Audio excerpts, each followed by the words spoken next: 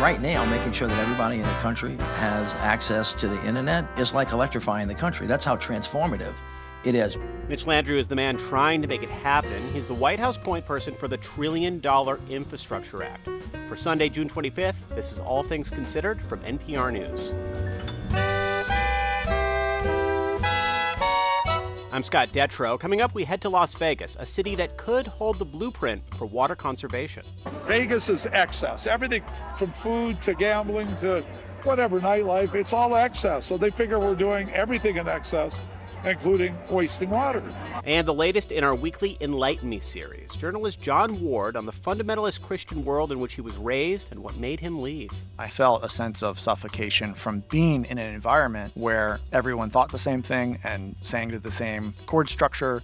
We'll have all of those stories after these news headlines.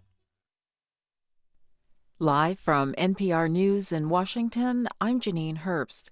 The attempted mutiny by the Wagner Group took Russia to the brink and played out in plain view of the world.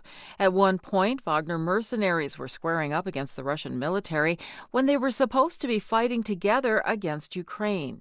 NPR's Jackie Northam has more on how the events of the past couple of days could affect President Putin's grip on power. This is one of the greatest threats to Putin's rule since he took over 23 years ago, leaving the Russian leader weakened and raising questions about his authority. But Andrew Weiss, a Russian specialist at the Carnegie Endowment for International Peace, says the events over the weekend are unlikely to topple Putin. He says he's survived for 20-plus years because he's very tactical. This is about his personal survival, and we should expect him to be feisty and fight like hell. Analysts believe Russian forces will become more aggressive in Ukraine in an effort to show that Putin is firmly in charge despite the events over the weekend. Jackie Northam, NPR News. The White House says President Biden and Ukrainian President Volodymyr Zelensky spoke by phone today about the situation in Russia. The Supreme Court is pushing toward the end of its term this week, with 10 cases still remaining on the docket, including what are expected to be the biggest decisions of the term.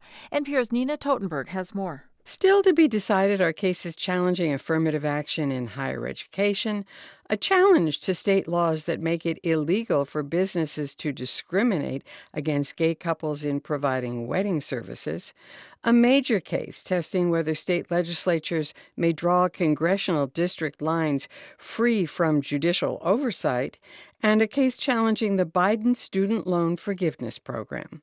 Nina Totenberg, NPR News, Washington. Cleanup operations are underway at the site of a bridge that collapsed over the Yellowstone River in Montana yesterday. NPR's Amy Held reports officials are taking steps to protect the drinking water after a freight train carrying hazardous materials crashed into the river. The freight train plunged into the Yellowstone River when the bridge it was traveling on collapsed. Inside the damaged cars are asphalt and molten sulfur, a flammable hazardous substance. The AP reports officials shut down drinking water intakes downstream. It happened in Stillwater County, not far from Billings, which says it's monitoring its water quality. 2 train cars also carrying sodium hydrogen sulfate, an acid salt used to make pesticides. Montana Rail Link says water and air quality assessments confirm that chemical was not released. Congress has been working on tightening rail safety measures after February's East Palestine, Ohio derailment spewed tons of toxic chemicals into the air, soil, and water. Amy Held, NPR News. This is NPR. This is 90.9 WBUR. I'm John Carpilio in Boston. 3 elderly people were found dead this morning on Broadway in the Nonatum section of Newton.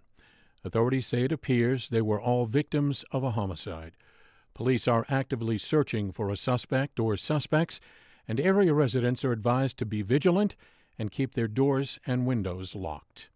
2 teens were fatally shot early today in Braintree. Police responded to shots fired calls on Alfred Street around 1:30 this morning. The victims, found in a car, were identified as 16-year-old Jazier Porter, a Braintree High School student, and a 19-year-old Jaden Santos Andrade of Dorchester. They were pronounced dead at a hospital. Local and state police are investigating. State officials are again warning commuters to prepare for the closure of the Sumner Tunnel. The 89-year-old link between East Boston and downtown will be closed for rehabilitation work from July 5th through the end of August. State Highway Administrator Jonathan Gulliver says people need to allow much more time, as much as possible, especially if they're headed to Logan Airport. You're going to be better off waiting an extra hour at Logan to catch your flight than missing it. We don't want anybody to miss any of those critical appointments. So especially in the first couple of weeks when traffic hasn't settled in yet, it's going to be much harder to actually gauge how long it's going to take you. Now, alternatives to avoid traffic delays include the Newburyport-Rockport commuter rail line, ferry rides with free or reduced fares, and the MBTA's Blue Line. Again, the tunnel is scheduled to close on July 5th through the end of August. In the forecast, a chance of showers and thunderstorms overnight, with temperatures falling into the mid-60s. More of the same tomorrow. Showers and thunderstorms are possible, with temps in the upper 70s. And again, showers and thunderstorms Tuesday. Temperatures on Tuesday in the mid-70s. Got pretty warm and humid in the Boston area today. The high was 86. Right now it's still 84 degrees in downtown Boston. WBUR supporters include Plymouth Gin Distillery. Plymouth Gin is imported from England's southwest coast, distilled using a blend of 7 botanicals including juniper berry, coriander seed, and citrus peel.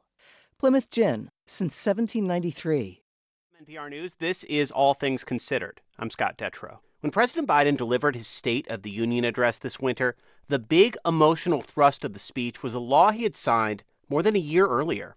Projects that are going to put thousands of people to work rebuilding our highways, our bridges, our railroads, our tunnels, ports, airports, clean water, high-speed internet, all across America. The Bipartisan Infrastructure Act, a $1.2 trillion law that achieved 2 major promises of Biden's campaign for the White House: that he would put federal money into rebuilding the country, and that he could get Republicans and Democrats to actually work together and pass major legislation. And my Republican friends who voted against it as well. But I still get asked to fund the projects in those districts as well. But don't worry. I promised I'd be a president for all Americans. We'll fund these projects. And I'll see you at the groundbreaking. This is the year that a lot of the money starts flowing to states and local governments, $225 billion of it so far. And if Biden wants voters to think about him as a president who got major life-changing projects passed and built before next year's election, this is the year the act needs to start to stick more in Americans' minds. The man in charge of making sure that all of this happens, that money gets to state and local governments, that bids for the construction of these big projects go out in time, that enough people are signing up for the new programs, is former New Orleans Mayor Mitch Landrieu. Landrieu has spent the past 19 months fielding thousands of phone calls, making hundreds of trips across the U.S., and telling everyone he comes across how big of a deal the Infrastructure Act is. Well, I think it's clear now that we're not turning back. I think that's clear to everybody in the country that we're heading in a very specific direction where there is no reverse. Mitch Landrieu is something a bit rare these days, an unapologetic professional politician, somebody who will immediately try to charm every room he walks into, even a room of mildly cranky, mildly self-important political journalists. God, what a handsome group. So, y'all can't talk? How's everybody doing? What's going on? This is my office. You like it? It's in his blood. He's been in office for decades, and he's the son of one-time New Orleans Mayor Moon Landrieu and the brother of former U.S. Senator Mary Landrieu. Now he's running a 15-person team coordinating with federal agencies, state governments, and local governments to get more than $1 trillion worth of major projects up and running as quickly as possible. My team's job, along with the president being our leader, is to build the team, get the money out of there, and then to tell the story. And so, as we flying from Washington to New York City on Air Force One this winter, Landrieu told me that even if the Infrastructure Act's projects will take years to be built, he's operating with urgency. Secondly, we have intense focus every day, all day. It's all about hurry the hell up and get it done from the president's perspective. So that's just the way we roll. He's a get-it-done guy, and he gets in the weeds. He travels and sees things on the ground. Ben LeBolt is the White House communications director. It feels like sometimes he's in more than 5 states a week. In January, Landrieu was flying with Biden to tout a major new rail tunnel in and out of Manhattan. In June, he was in Maryland, talking up a $14 billion effort to provide internet access to people who can't afford it. Landrieu said he'd been on the phone with 3 officials already that day, including Maryland's governor. And then speaking to a crowd at a library, Landrieu insisted the internet access effort is his favorite program in the Infrastructure Act. Knowledge is the great equalizer. If you don't have access to technology in order to access the knowledge, then you get left behind. The Affordable Connectivity Program gives monthly $30 subsidies for lower-income individuals to buy internet access. The Biden administration has gotten many internet companies to offer $30 plans at the same time, making access essentially free. About 19 million people have already signed up. People like Misal Mendez, who remembers having to stay late at school to finish homework he needed the internet for. This was honestly super frustrating for me as a teenager, because how many teenagers want to go to school early, want to leave late, or spend their weekends at a library? No teenager wants to do that. The 23-year-old Texan was skeptical at first, but applied for the program and now pays $20 a month to get online, down from $50. It might not be much to some people. And people like me who come from a low-income immigrant household and background, $30 is extra money for gas, for food, and for some people for rent. The internet program has political benefits for the administration, too. The huge physical projects the Infrastructure Act will fund may take years to build. For your cheap internet access, that's immediate, understandable, and something voters may more quickly appreciate. But in Maryland, Landrieu is telling a room full of librarians that the ACP is facing a bit of a problem. These are jelly beans to be given out in the bank to individuals who, if they're eligible for it, can just sign up and actually. They're all in the library basement, training on how to get more people signed up for the program. Landrieu is telling them it's going to take some work. We have this thing going on where some people, notwithstanding our best efforts, say, well, I don't know.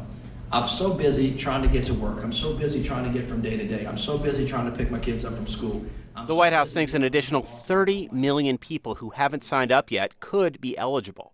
So Landrieu says a big part of his job is selling this. That means selling to the people who might need these programs and selling the broader idea of the act to the public. The idea is to make it simple for the public to get the benefit that the president says that they so desperately need, which is just access to knowledge, which you cannot have if you don't have technology these days. You said a couple of weeks ago when you were talking to reporters that you can make an argument that this act is as big of a deal as the New Deal or as the Eisenhower Interstate. And I think that would be surprising to a lot of people. People would say that's a pretty big claim to make. I don't think it's just a claim. I mean, it is factually true.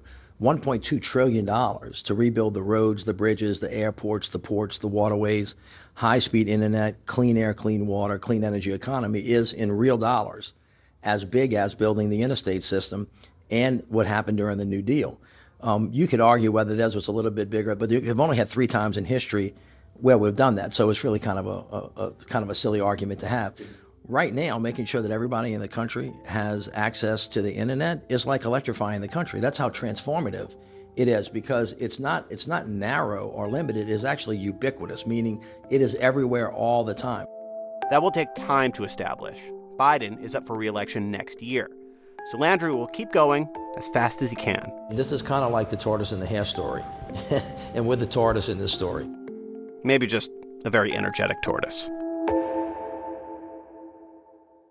The Infrastructure Act spends $65 billion on internet access. That's the connectivity program, and then much more to build new broadband lines in places without high-speed internet. It's the sort of thing people like Catherine DeWitt have been calling for years. DeWitt is the project director for the Pew Charitable Trust Broadband Access Initiative.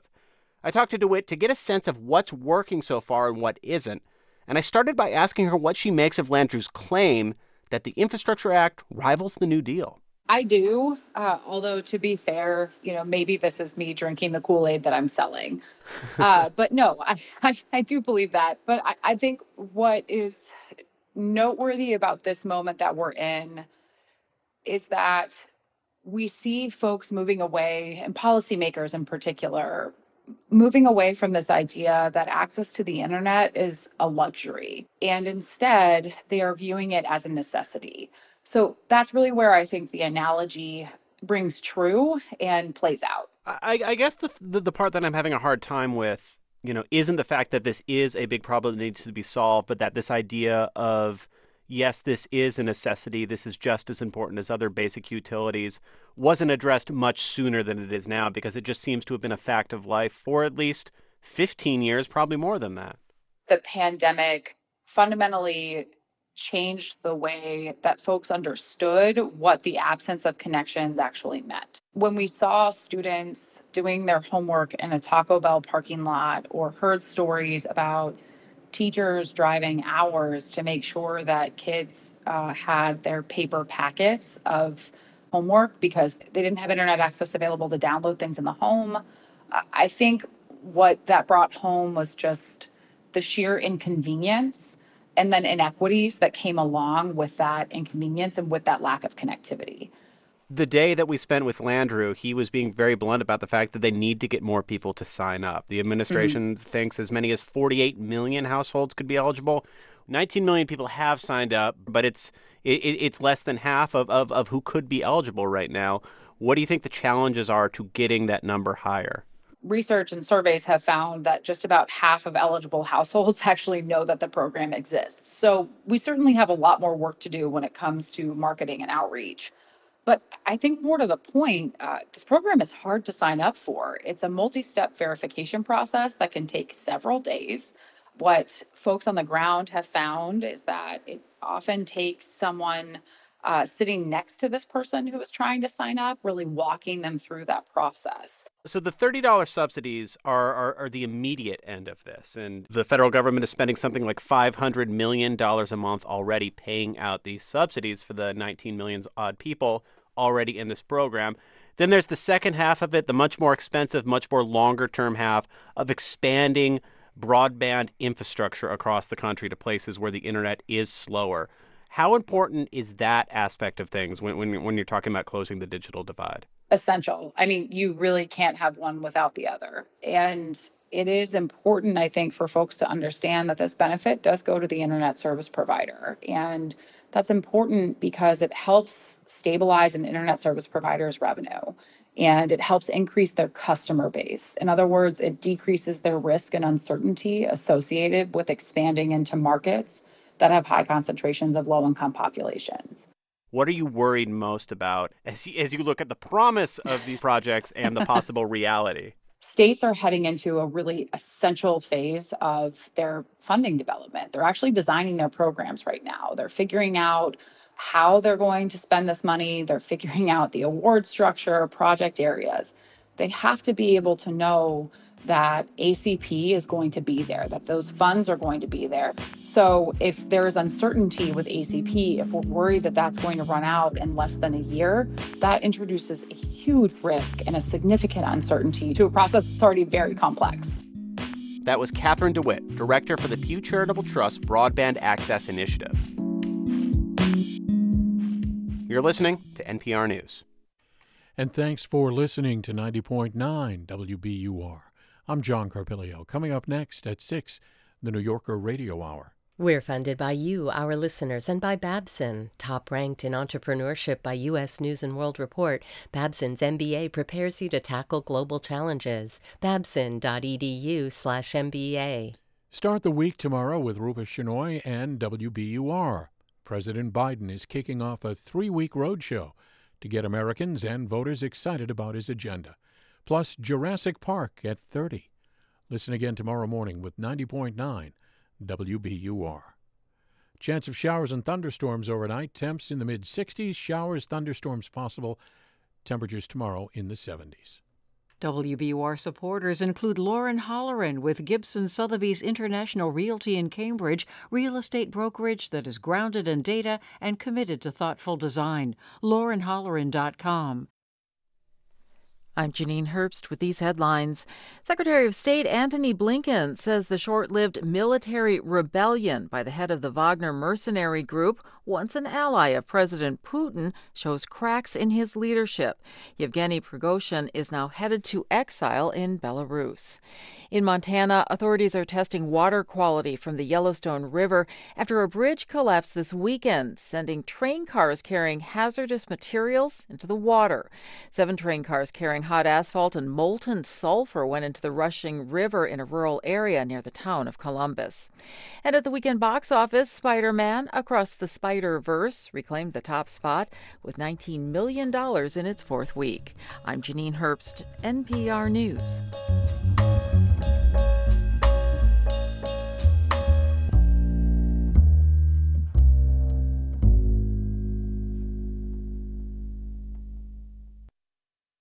Support for NPR comes from this station and from Linda Mood Bell Learning Center's instruction for students to catch up or get ahead, live online or in-person summer programs for reading, comprehension, and math. lindamoodbell.com/NPR.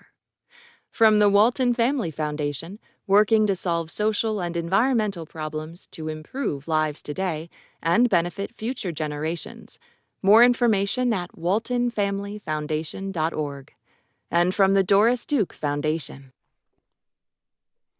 From NPR News, this is All Things Considered. I'm Scott Detrow. Michael Elizabeth Sakis is a reporter for Colorado Public Radio, and her beat is water. Sakis reports on the importance and the scarcity of water. Her new podcast, Parched, looks at the drought that has plagued the southwest U.S. for more than 20 years. It asks how we got here and what we can do about it. In May, Sakis sat down with my colleague, Rachel Martin. So let's set the scene. When we hear that things are bad in the Colorado River Basin, what are we talking about exactly? What does bad look like?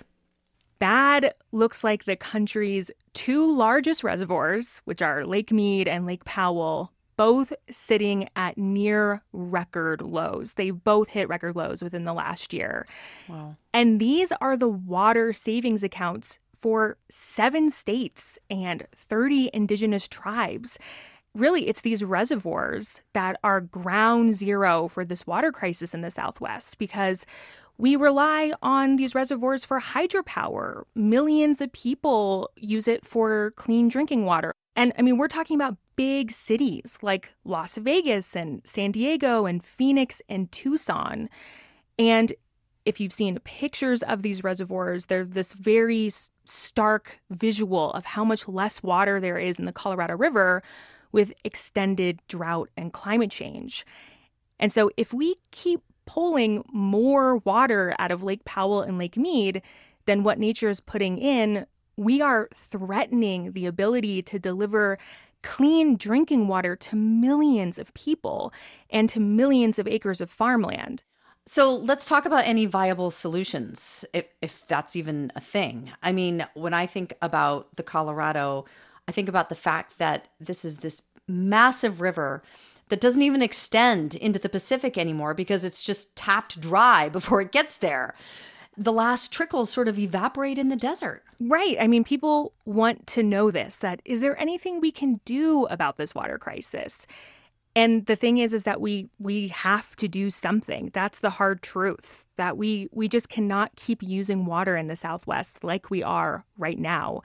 That is actually why we made this podcast, Parched. We want people to understand that, yes, there are things that we can do about this. So in this series, we explore ideas like desalination, right? Can we use the ocean as a big giant reservoir, take out all the salt and grime out of the ocean water to make it drinking water for people? Can we do more with wastewater? Can we recycle what you flush down your toilet so that it can come back to your tap so that you can drink it? Wow. And how can farmers and ranchers change how they grow things? Because that's also one of the big realities here is that 80% of the Colorado River is going to farmland.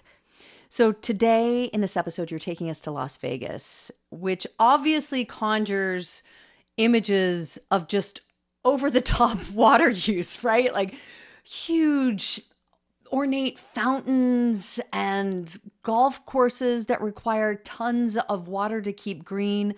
But I understand you found that in some ways it's actually a model of water conservation? Explain. Yes, totally understandable that would be surprising. It's surprising to most folks, right? Because we have these images of Las Vegas, like the iconic Bellagio fountain shooting water, multiple feet into the hot desert sky, and these big resort towns and, homes with lawns. And what they're struggling with is what a lot of towns across the Southwest are struggling with is, this limited water resource. And they've been kind of forced to become this blueprint for sustainability because they don't get that much Colorado River water and a lot of people are moving there. All right, let's get to it. Here's Viva Las Vegas from the podcast Parched. Ladies and gentlemen, Welcome back to the Big Elvis Show.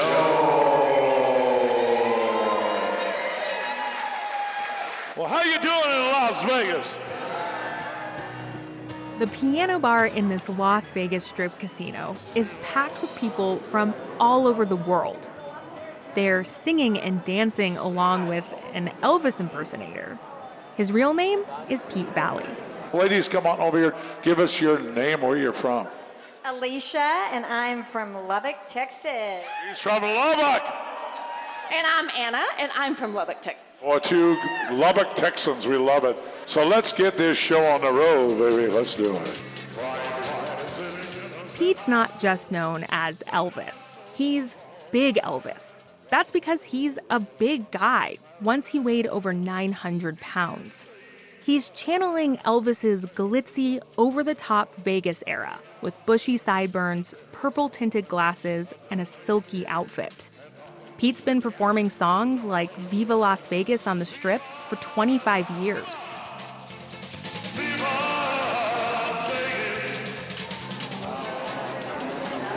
I was in the talent contest like Elvis in high school. Everybody screamed and yelled, and I knew right away. I was like, I got to do this.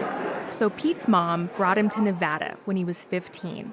He was drawn to this desert oasis, a city awash in sparkling lights, palm trees, big fountains, and pools. Well, I remember as a young boy, when I moved here, water was abundant. I mean, I remember the fountains at Caesars, 24/7 going off. I mean, it was just, so much water. Everything was water, but it was unlimited water, so nobody thought about it.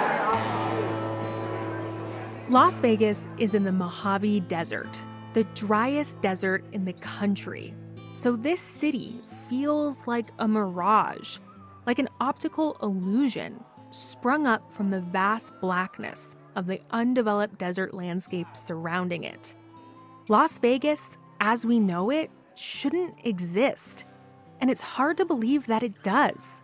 This mirage, this illusion people flock to let loose and play hard, is built on Colorado River water. It wouldn't be here without it. It is a desert, but a lot of this world isn't all on the coast, and it's not all in the perfect spot. I think this is a playground for America, and it should continue to be always. But in the backyard of America's playground is Lake Mead. It's the country's largest reservoir, and it's going dry. Without it, the Las Vegas fantasy turns back to dust.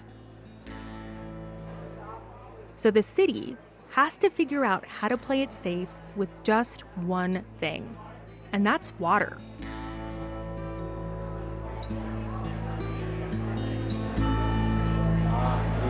Vegas is excess. Everything from food to gambling to whatever, nightlife, it's all excess. So they figure we're doing everything in excess, including wasting water.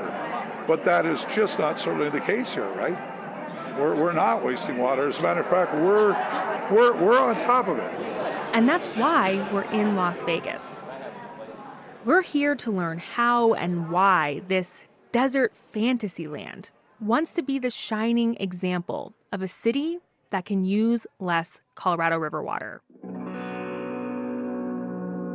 From CPR News, this is Parched, a podcast about people who rely on the river that shaped the West and have ideas to save it. I'm Michael Elizabeth Sakis. On this episode, I want to learn what Nevada is doing to cut down on guzzling water and why other states might follow their lead. So, to start, I went on the hunt for the state's most wanted water nemesis, thirsty grass lawns. This early in the morning, the warm rays of the rising desert sun are slowly starting to light up the sky over these houses. You might not think of suburban neighborhoods when you imagine Las Vegas, but more than 2 million people live in the county, which, despite being in the desert, has homes with emerald lawns gleaming with sprinkler water. This home has a very nice lawn. A lot more grass in this neighborhood, but again, pretty small lawns. So just kind of like squares of grass framed by a lot of rocks and deserty bushes and trees. I'm driving behind a cop car, or what looks like a cop car. The vehicle has a badge on the side, and instead of the common police slogan, to protect and serve, it says to protect and conserve. The car is white with blue cartoon-like waves. At the top is a bar of flashing lights. We're out here patrolling for water bandits. We are taking a left on a street called Beach Walk. Oh wow, they just turned the patrol lights on as they entered this neighborhood. This is the Las Vegas Valley Water District's Water Waste Investigation Unit. And they're out here early in the morning to try and catch people wet-handed. I promise I didn't make that up. That's a slogan they use. Okay, the patrol car is pulling over again. We see some sprinklers on the left. We're gonna jump out of the car and take a look and see if there's any leaks, if anything is flowing out onto the sidewalk, if they're allowed to be watering right now, and if any of that water flows into the road. Cameron Donnarumma gets out of the patrol car. He's a skinny guy in his early 30s with a serious face.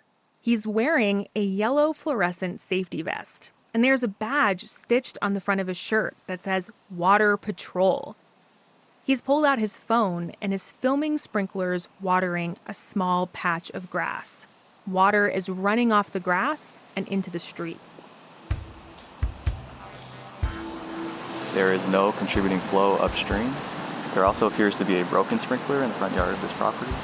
Okay, so tell me what you were just doing there. As we were patrolling the area, we noticed that this irrigation was running and water was leaving the property heading down the street. So that is considered a violation according to the Las Vegas Valley Water District. I also did cite that broken sprinkler, the one that's kind of still squirting out.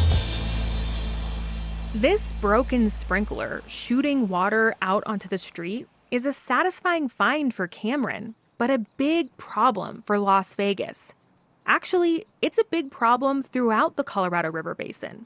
Watering lawns in Phoenix, Denver, Los Angeles, just to name a few, is a big way cities use their Colorado River supply.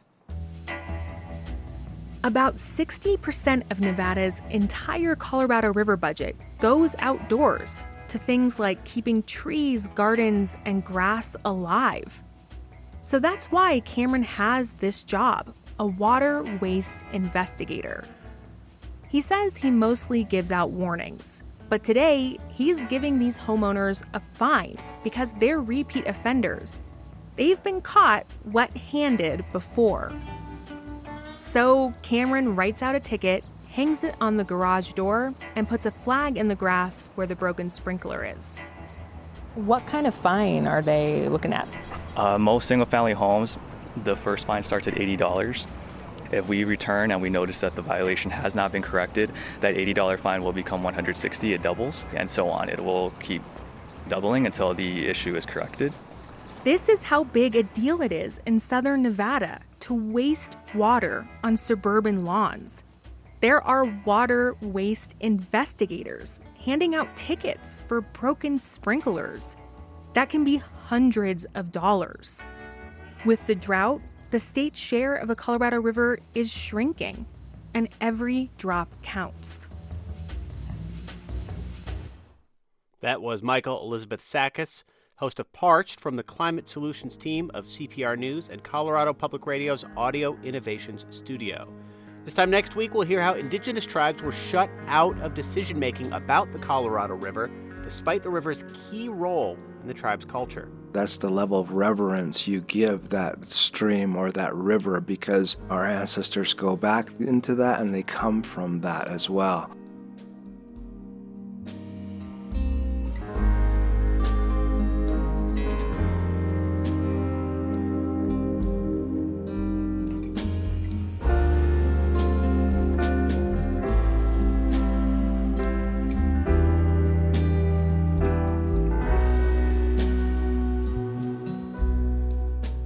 You're listening to NPR News. 24-year-old Mexican singer-songwriter Peso Pluma just released his highly anticipated debut album. Even though he only started making music a year ago, as of today, he already has 10 songs on the Billboard Global 200. His new album is called Genesis, and Ana Maria Sayer, host of NPR's Alt Latino podcast, has this review. La noche ha llegado, ya estoy preparado. Un buen white recluse a mí me ven forjar. So, Peso Pluma is a regional Mexican artist coming from Guadalajara. Up until this point, he had only done singles, and so we were all kind of waiting to hear what an album, a full body of work from him would look like. He's playing this music called Corridos Tumbados, which is basically a modern take, a hip-hop spin on a very old genre called corridos. Corridos is a genre in Mexico that has been around for over 100 years at this point. It's something like a waltz overlaid with poetry, very historic, very much your grandparents' music. And Corridos Tumbados is a genre that came about a couple years ago that takes the genre and puts it on its head. So it's really exciting to see how he's pushing the genre forward, but in really subtle ways. He's not abandoning it. He's insisting that regional is really here to stay. Y a veces me visto de Gucci de frente a los pies. Reloj, Rolex y cartera y tengo como 10. La camioneta de mis sueños ya me la compré. Y si me dicen presumido por vivir como yo vivo. This is VVS. It comes about halfway through the new album, and I love this track because it's both super traditional and it kind of gives me the feeling of him having his rockero moment with the slap bass, the fuerza delivery of the lyrics. The key thing about Corridos Tumbados is not just the actual sound that infuses rap and trap rhythms, but the fact that it infuses the themes as well. He has a lot of these kind of big victory tracks on the album, things where he's talking about how far he's come, showing his successes. Yo soy humilde aunque ahora me va bien. No le falto el respeto a nadie, saben que soy ley. Aborrezco al envidioso y ese lo sé ver. This is an incredible example of that while staying really straight ahead with a lot of those traditional corrido rhythms. Los plebones en DJ y yo aquí ando, voy cruzando, jale blanco. So this is 77, and it appears third on the album. Now, when I first heard this track, my mind was absolutely blown. It's an example where he does step outside of the genre with a collaborator, but it works gorgeously. Eladio Carrion is a heavy hitter in the Latin hip-hop space. I describe him very much as doing Latin and hip-hop because he brings a lot of American hip-hop traditional sensibilities to his projects, and he raps in the style. And so to hear that laid over a super straight-ahead corrido rhythm was so astounding to hear, and it works. Doble tono el AP, doble tono la roleta, doble tono el Maybach, doble cara, doble feca, doble shot para estar feliz. Esa es la receta, viendo doble ya en el día llevo más de una zeta. Again, it feels like the guys are having fun and they're really doing some next level innovation. Peso Pluma's debut album Genesis just made it official. You can throw on some Adidas and get down to your grandparents' favorite dance music. That was Ana Maria Sayer, host of NPR's Alt Latino podcast. Peso Pluma's debut album is out now. You're listening to All Things Considered from NPR News. I'm John Carpilio, and we appreciate you listening today to 90.9 WBUR. Want to stay updated on upcoming WBUR events at City Space and throughout Greater Boston and get first crack at tickets? Sign up for the WBUR Events newsletter. Just go to wbur.org/newsletters.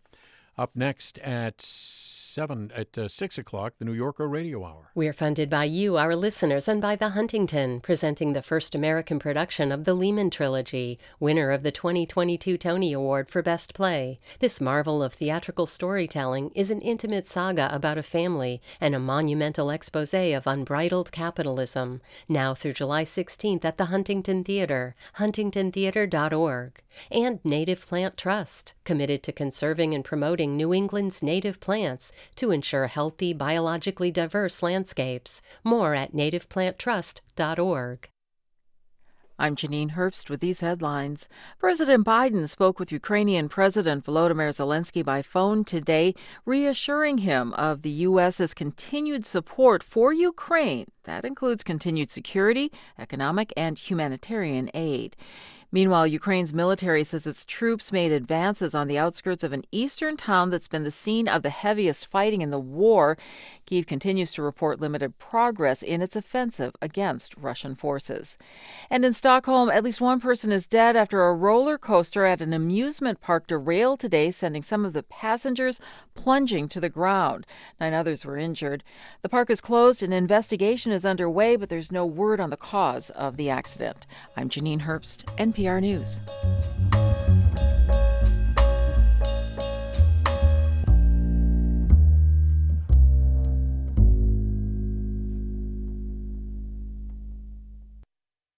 Support for NPR comes from this station and from the Katina Foundation, supporting the Asylum Seeker Advocacy Project, providing more than 100,000 asylum seekers in the U.S. with community and legal support. Learn more at asylum.news. From the Rockefeller Foundation, making opportunity universal and sustainable for over 100 years. And from the John S. and James L. Knight Foundation, helping NPR advance journalistic excellence in the digital age. This is All Things Considered from NPR News. I'm Scott Detrow. NPR's Rachel Martin is back with us now, and that's because it is time for another conversation in our special series on how to build a life of meaning. It's called Enlighten Me. How's it feel to have this out in the world? It's a little scary.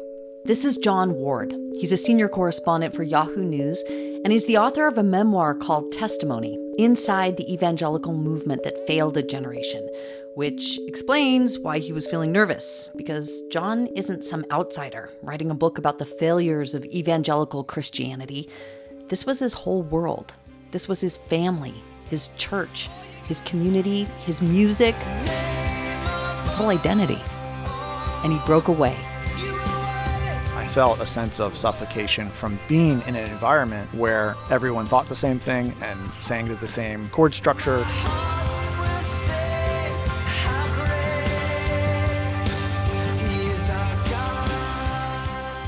I wanted to understand what that choice to step away looked like and the consequences of living with it.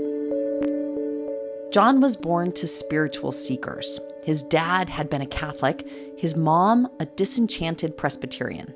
They were both caught up in something called the Jesus movement or the Jesus revolution, where a lot of people were looking for something fresh and new in religion.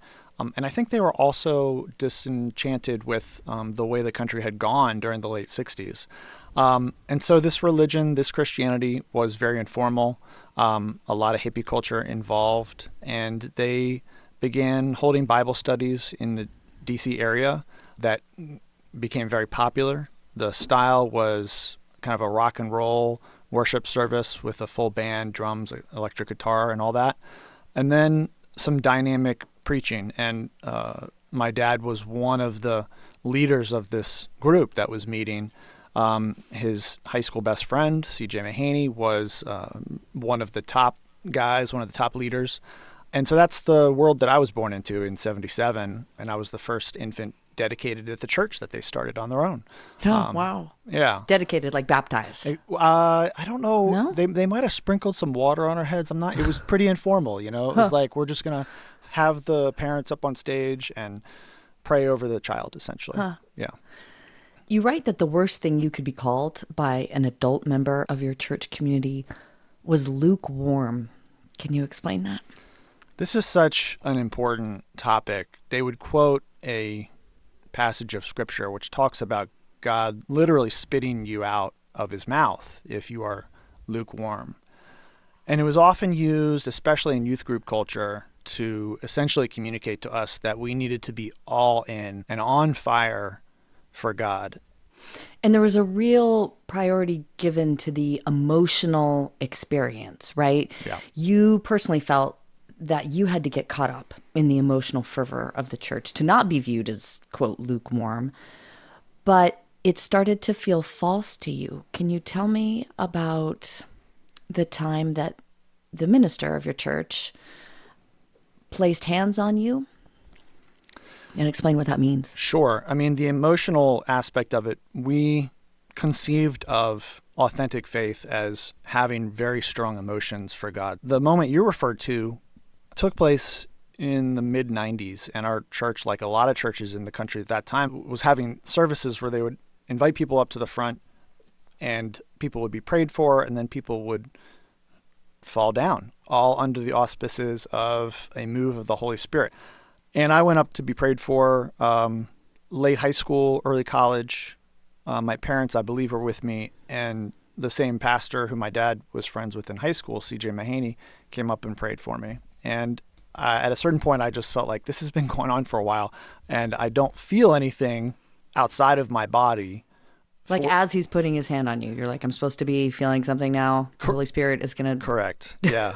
get to me any second. Right. And so I'm waiting for something to happen to me. And as it doesn't, he kind of nudged my forehead as if a signal to say, now's the time for you to go down. Wait, he nudged you? Yes. Yes. I felt pressure to make it happen to me myself. So at a certain point, I did do that. And kind of, I have a vague memory of actually as I'm going down to the ground, and, people would catch you if that happened. But as I was in the process of going to the ground, I believe I had this feeling of that kind of shame in the fact that I had faked it. Huh.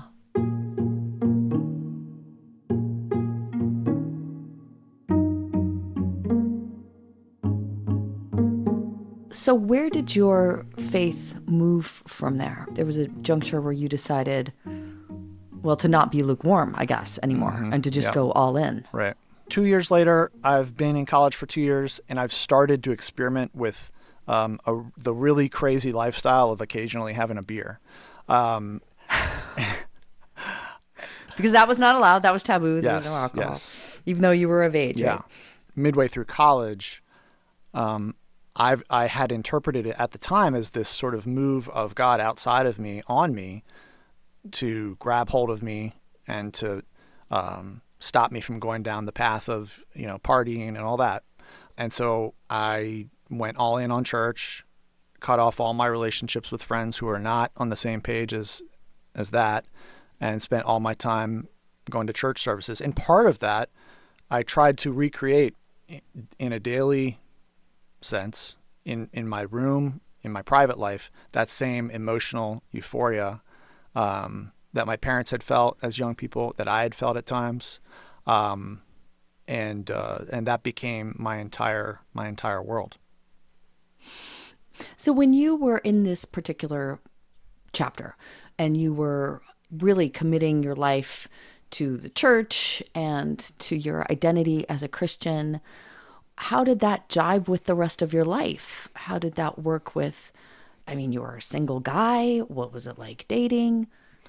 Well, you've opened up a whole can of worms by asking about... Let's open it up. What it's like to be a young guy in that setting. It's important to just kind of explain the theology that we were embracing at that time, that I became a religious zealot around age 20. We focused on our own basic badness, and we would call it indwelling sin or original sin.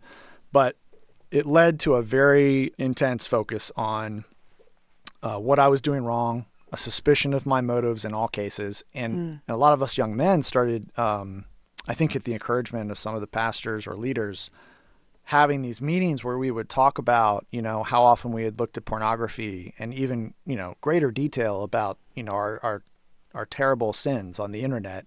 And it was not a happy period, Rachel. If that's because you had to share all this in a group, right? Correct. Yeah. Sometimes in somebody's kitchen, sometimes at a Starbucks. And I write about how I just remember trying to pull my chair as close as possible to the person next to me so that we could talk as quietly as possible. I just was sitting there going like, why are we doing this in the Starbucks again? I might have wondered, why are we doing this at all? But when you're caught up in something, it's hard to pump the brakes a lot of times. But it wasn't just the fear of public embarrassment over talking about, any porn consumption at a Starbucks. In the book, you describe you describe a self-loathing that came over you when it came to sex or any kind of even sexual thought. Yeah. The vigor with we were encouraged to try to root out the impurity inside us led to a huge sense of shame anytime I fell short. And, we would talk about passages of Scripture where it talks about if you look at a woman lustfully, you've committed adultery. And we would kind of take that and say, how much worse is it if you are, looking at porn? But basically it's the same as if you had committed adultery. So there's obviously like philosophical problems with interpreting that passage too literally, but that's the way we interpreted it. And so you walk around feeling really, really bad about yourself, and then you try to work your way back up to a place of atonement, atoning for your sin. Obviously the teaching is that Christ would have atoned for it, but you just can't help but try to atone for it yourself.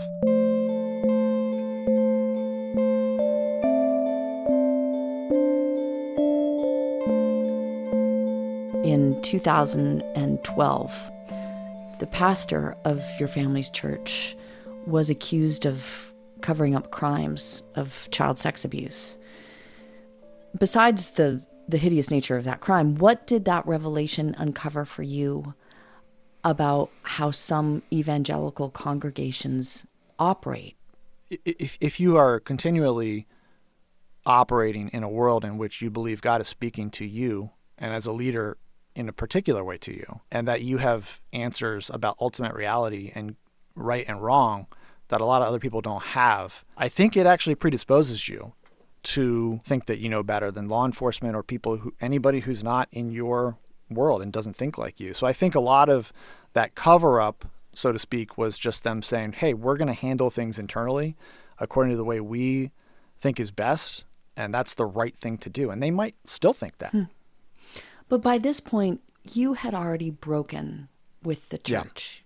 Can you tell me what precipitated that? Like, what in the end made you decide that you needed to find your own spiritual path, really? Yeah, right. That's a good way of putting it. I mean, by the time the sex abuse cases issue came to a head in 2012, 13, 14, I had been out of that church congregation for about a decade. And really it was just a case of becoming exhausted from that cycle of failure and atonement that I described earlier. And I had to get out of there. I also felt a sense of suffocation from being in an environment where everyone thought the same thing and sang to the same chord structure.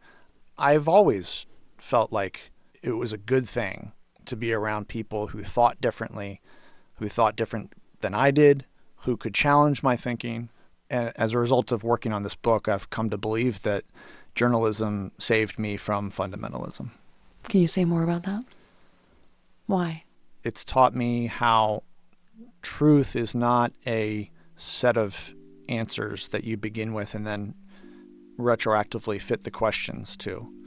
It's something that requires rigor and modesty and a lot of work, and also a recognition that a lot of things that we would like to put in boxes labeled true and false just defy our ability to do that. And so I think fundamentalism is just this desire to have those answers, put them out of reach of questioning, and then really just there's a sense of control inside fundamentalism. And I think one of the ice-breaking sort of statements for me has been a very simple one, and it's just, I could be wrong. And I think as I've embraced that over the years, it's been so liberating in many ways.